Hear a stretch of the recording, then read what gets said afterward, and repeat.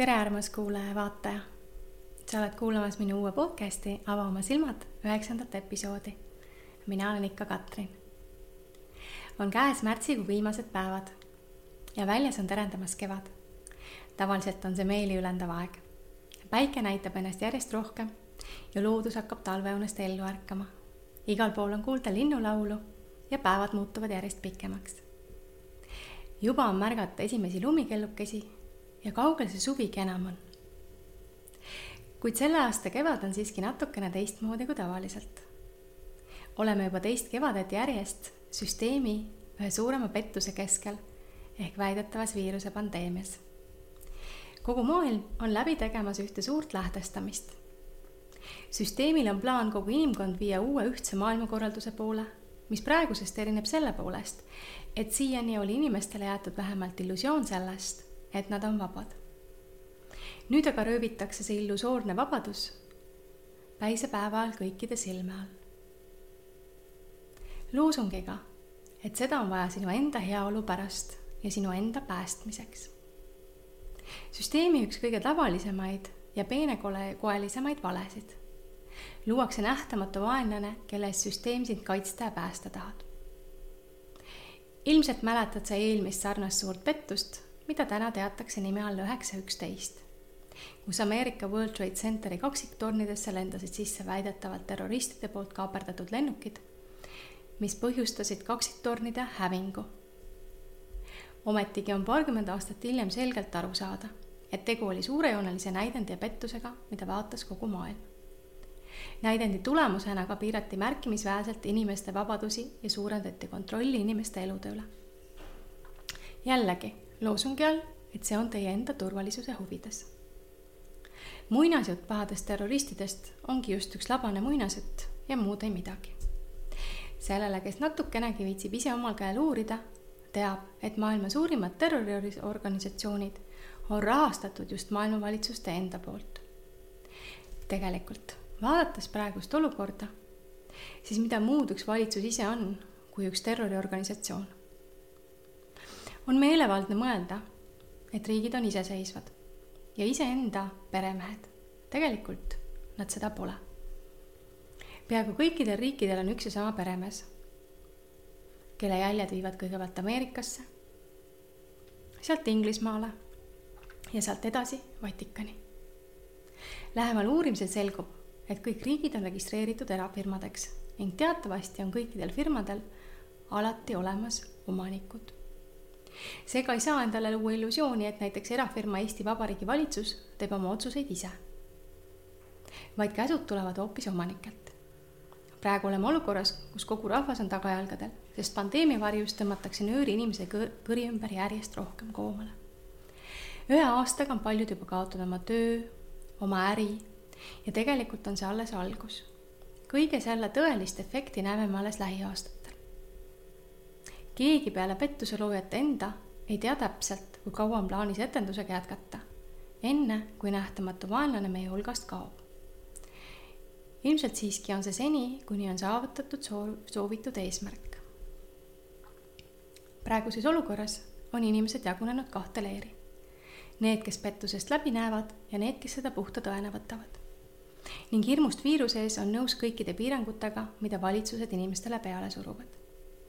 Neid, kes pettust läbi ei näe, on aga valdav enamus, ma julgeksin öelda, et nii umbes 70% inimestest. Kuigi ilmselt on ka palju neid, kes läbi näevad, kuid ei julge seda välja näidata. Hirmust tagajärgede ees. See mass aga on süsteemi jaoks oluline selleks, et läbi viia oma plaani. Kui kõik inimesed seisaksid koos oma õiguste eest, ei oleks süsteemil mingit võimalust seda ellu viia. Aga kuna süsteem praktiseerib oma tavalist valluta ja jaga plaani, siis on lihtne omavahel tülle aetud inimesi viia totalitaarse kontrolli ühiskonnani.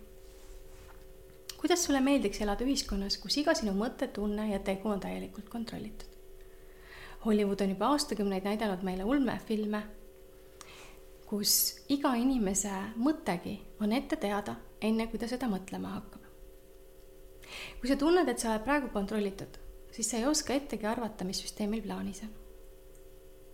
Kuid, kas see on meie ainus valik? kas see on see reaalsus ja teekond, mille me oleme valinud siia kehastudes või on meil veel mingi muu võimalus?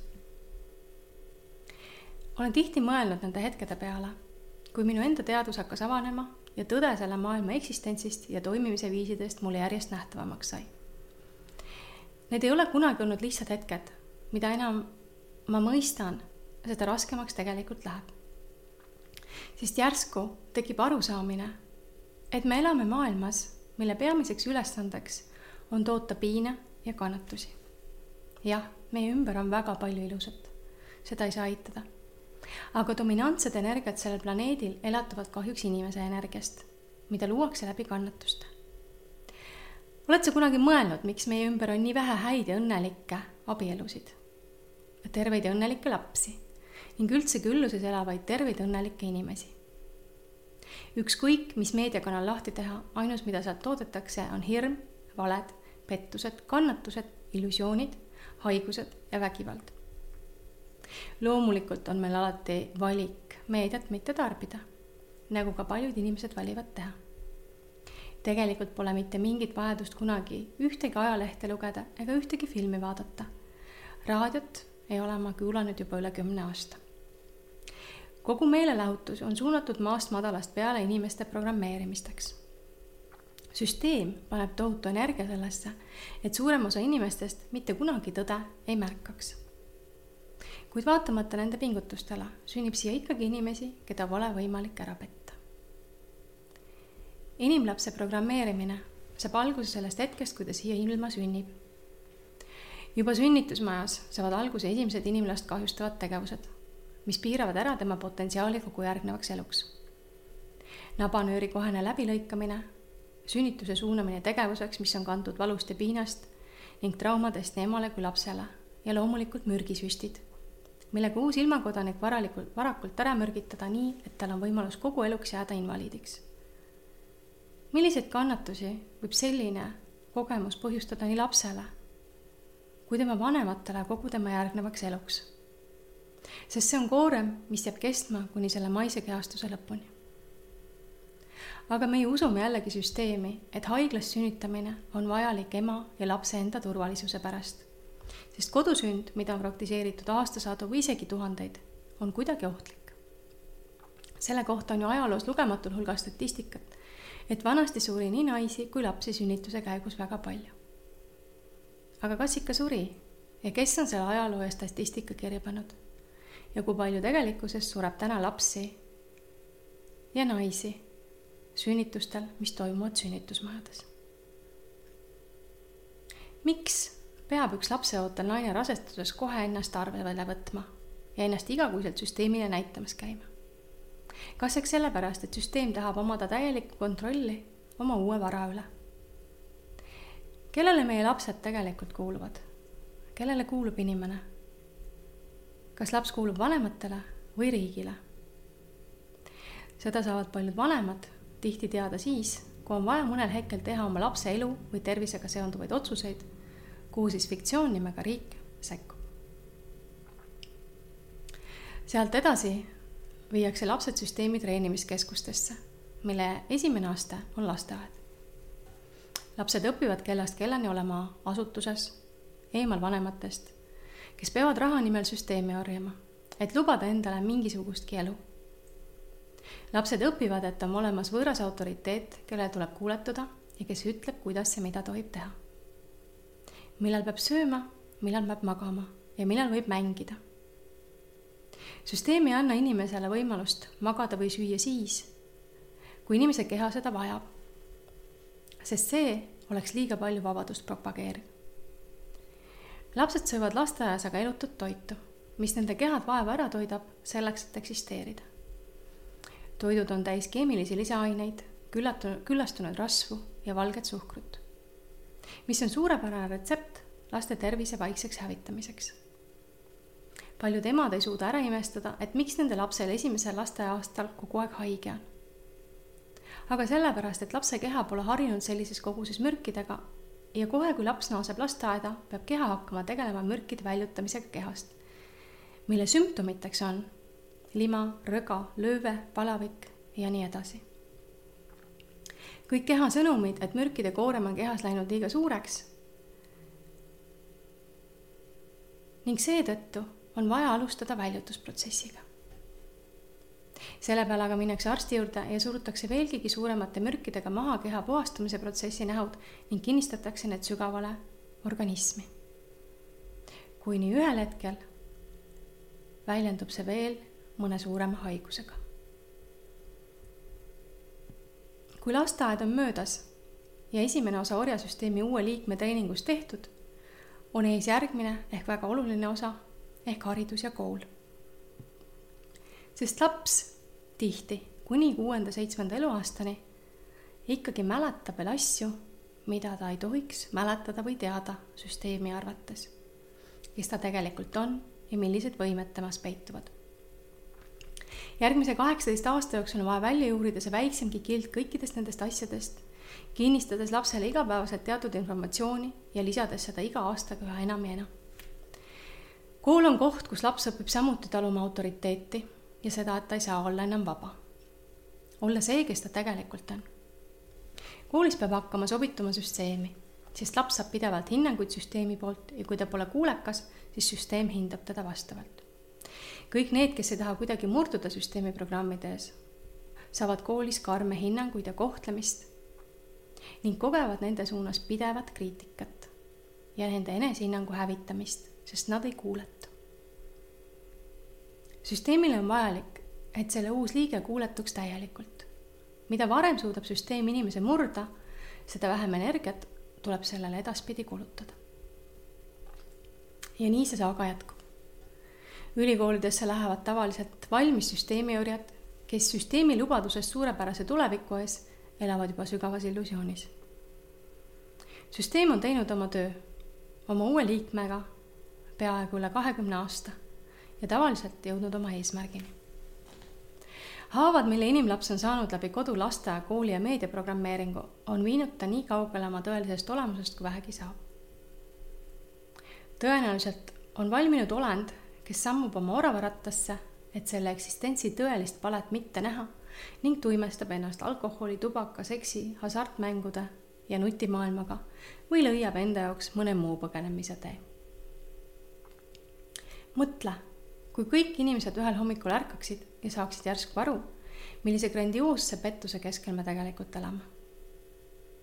Et meie elud pole mitte meie enda omad, vaid kuuluvad kellelegi või millelegi, mida me nimetame süsteemiks. Et kogu meie eksistentsi mõte ongi enda õlul oma energiaga anda olendeid, keda inimesteks kindlasti nimetada ei saa. Kes ise on valinud eralduda puhtast ja harmoonilisest loomingust ja valinud kogeda loomingut läbi kannatuste, vägivalla, valu ja piinamiste. Kõik see, mida meile maast madalast õpetatakse, aga ei anna grammigi võimalust midagi sellist uskudega näha, sest süsteemi haridus õpetab meile, et midagi silmaga nähtamatut pole olemas ja sellist asja nagu energiamaailm usuvad ainult lollikesed ja lamemaalased. Kogu meie haridusteekond on selleks, et meile umbes 20 aastat kinnistada seda versiooni reaalsusest, milles elame.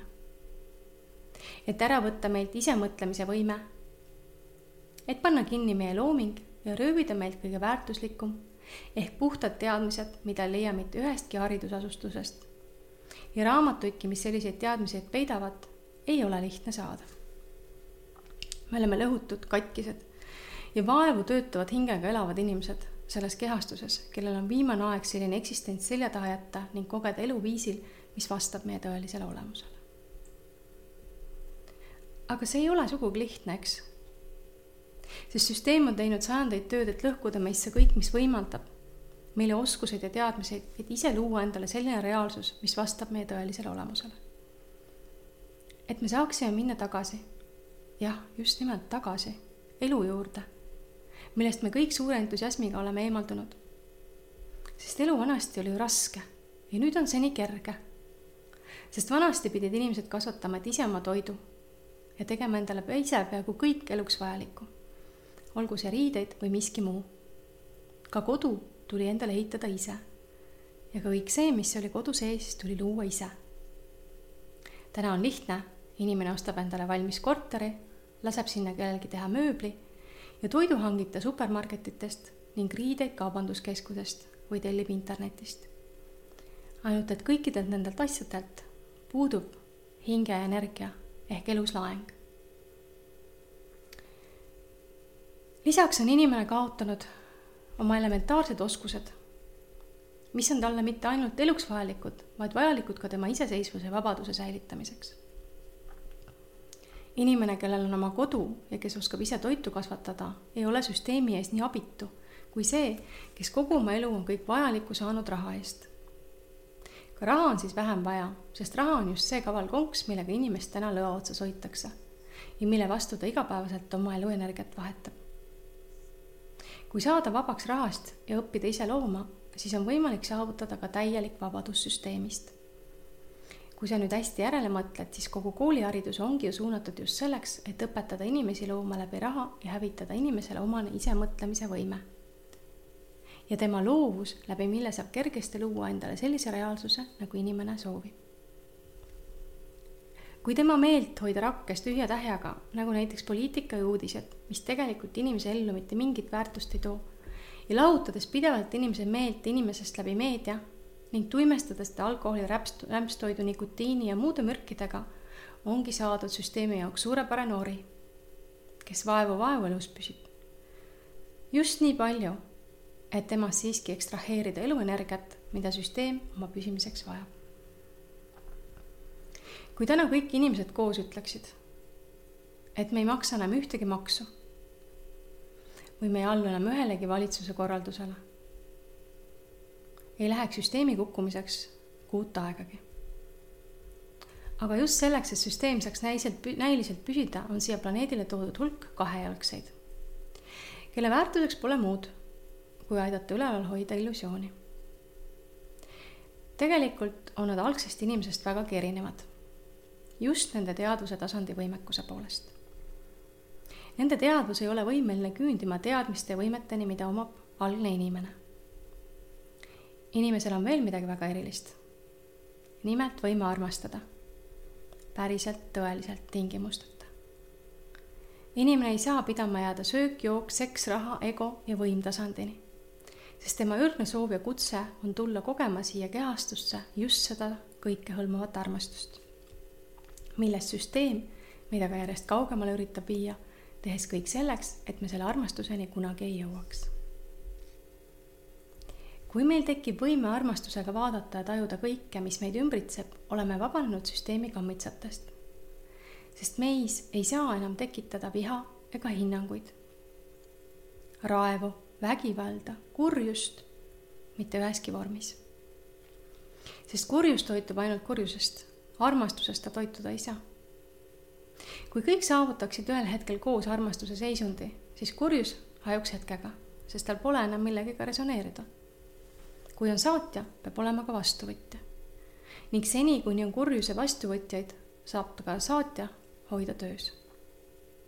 Ei, lahendus ei ole valitsusega sõdida, vaid teha iseendaga tööd selle nimel, et eemaldada enda seest kõik see, mis haakub kurjusega nii, et sina ei saa enam olla kurjuse vastuvõtjaks. Meil kõigil on võime läbi teha see transformatsioon, ükskõik kui katki me ka poleks. Tõsi, energiamaailmas on olemas need samad kurjuse energiat, kes kogu aeg meie püüdlusi püüavad nurjata ja tahavad meid enda maailmasse tagasi tuua. Vajutades kõikidele meie kunagi haiget saanud kohtadele, aga vaatamata sellele kõigele on meis ikkagi see võime olemas. Leida teine tee. Otsides, püüeldes, järjekindlalt, mitte lubades ennast oma teelt kõrvale viia. Ja isegi kui me eksime teelt, on meil alati võimalus sellele naasta targemana ja kogemuse võrra rikkamana. Meil ei ole harmooniliseks eksistendiks palju vaja. Oma kodu looduse rüppes, puhast õhku, vett ja toitu ning armastavaid inimsuhteid.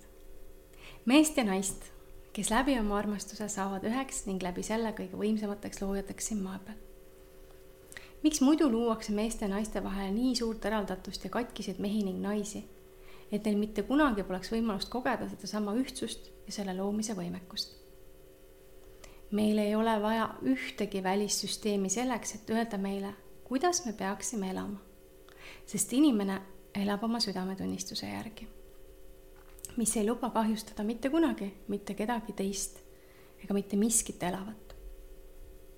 Reegleid ja seaduseid on vaja neile, kellel pole südametunnistust.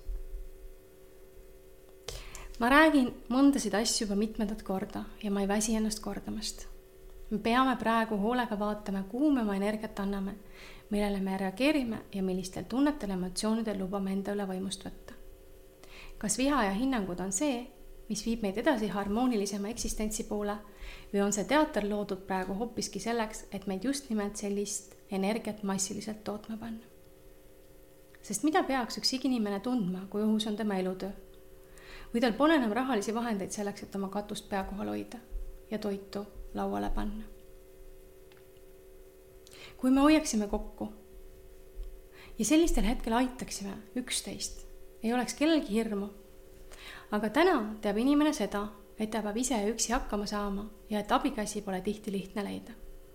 Sest meile on ju sisse süstitud sellised laused nagu laenad raha, kaotad sõbra. Meid on uskuma pandud, et raha on kõikidest suhetest kõige olulisem ja inimene, kes jääb sulle võlgu, on automaatselt sinu vaenlane. Võlg on üks süsteemi maiuspaladest inimese hävitamiseks. Vaatasin just hiljuti ühte teleseriaali, mille tegevus toimus 1700-ndate lõpus. Sellel ajal tekkisid juba suuremad pangad ning kuld vahetati siis välja paberrahaks. Selles seriaalis oli hästi välja toodud see, milline kurjuse energia on nende inimeste taga, kes on seotud raha ja pangandusega. Ja selleks, et suurendada oma võimu ja haaret, hävitavad nad inimesi, kes neile ei meeldi, just läbi võlaorjuse. Minu meelest ei ole tänapäeval palju muutunud, ehk ainult see, et täna on suurem osa ühiskonnast pangale võlgu. Ainus, mis on ehk muutunud, on see, et meil pole täna enam füüsilisi võlavanglaid. Aga pangalaen tegelikult on ka 30-aastane võlavangla, sest kuni see pole sul makstud, ei ole sul ka vabadust elada rahus ja kerguses. Seega, meie võlavanglad on lihtsalt muutnud ennast natukene teistsugusteks. Minus on olnud sügav vabaduse iha ja taju juba sünnist saati.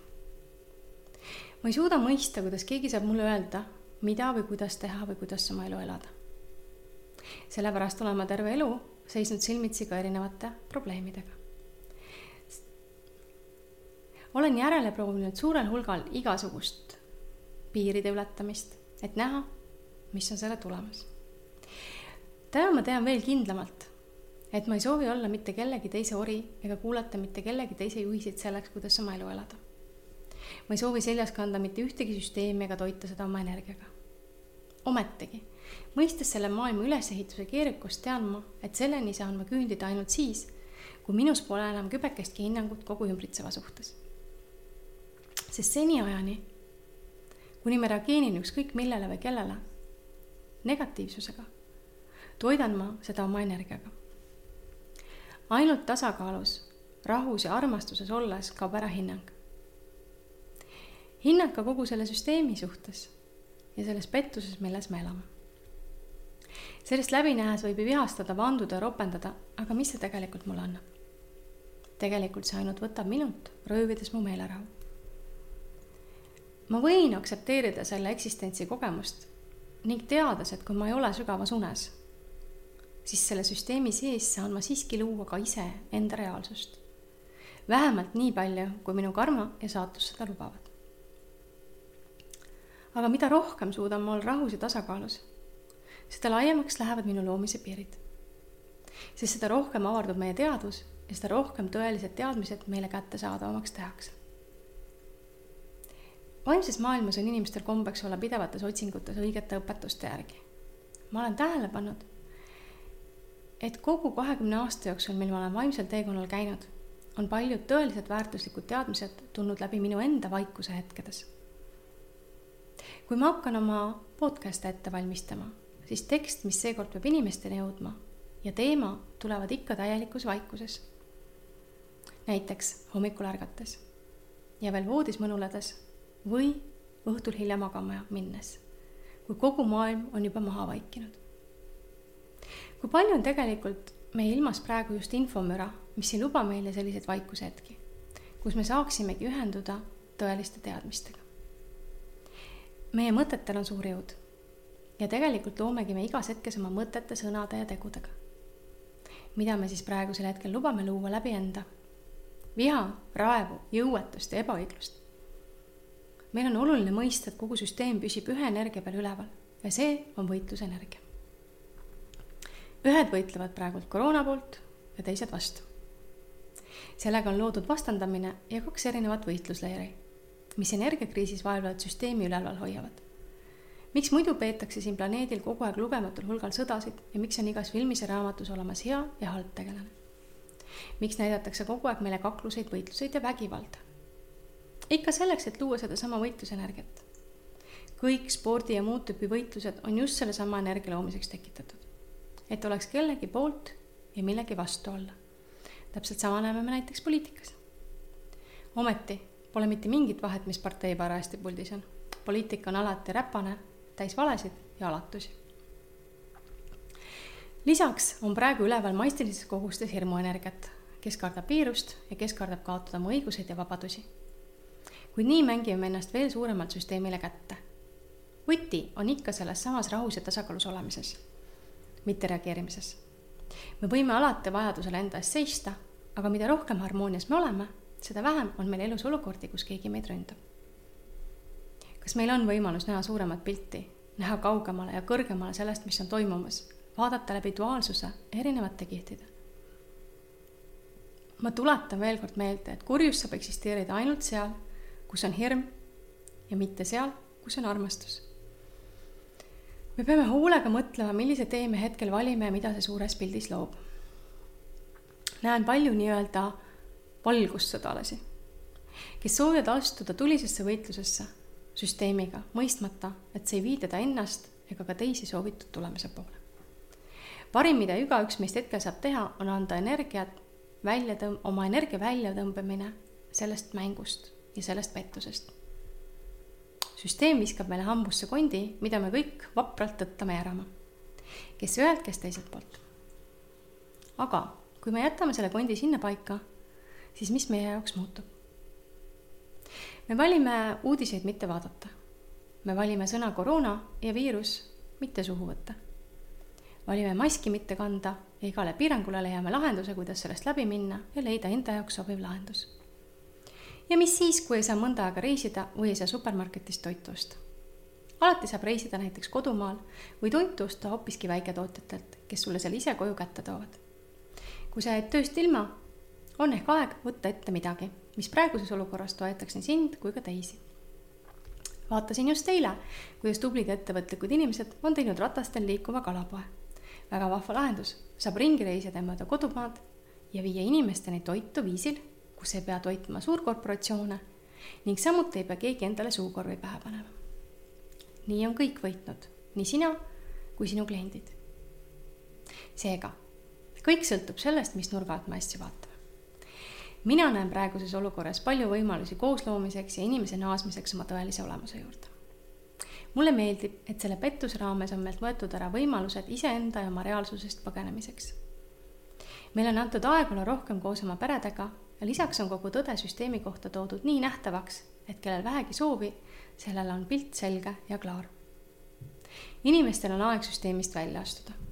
Kõikidesse kohtadesse, kuhu sisenemiseks on vaja kanda maski või teha testi või hiljem olla vaktsineeritud, ei ole minul vaja enam sisse astuda. Mina neid kohti oma energiaga enam ei toida.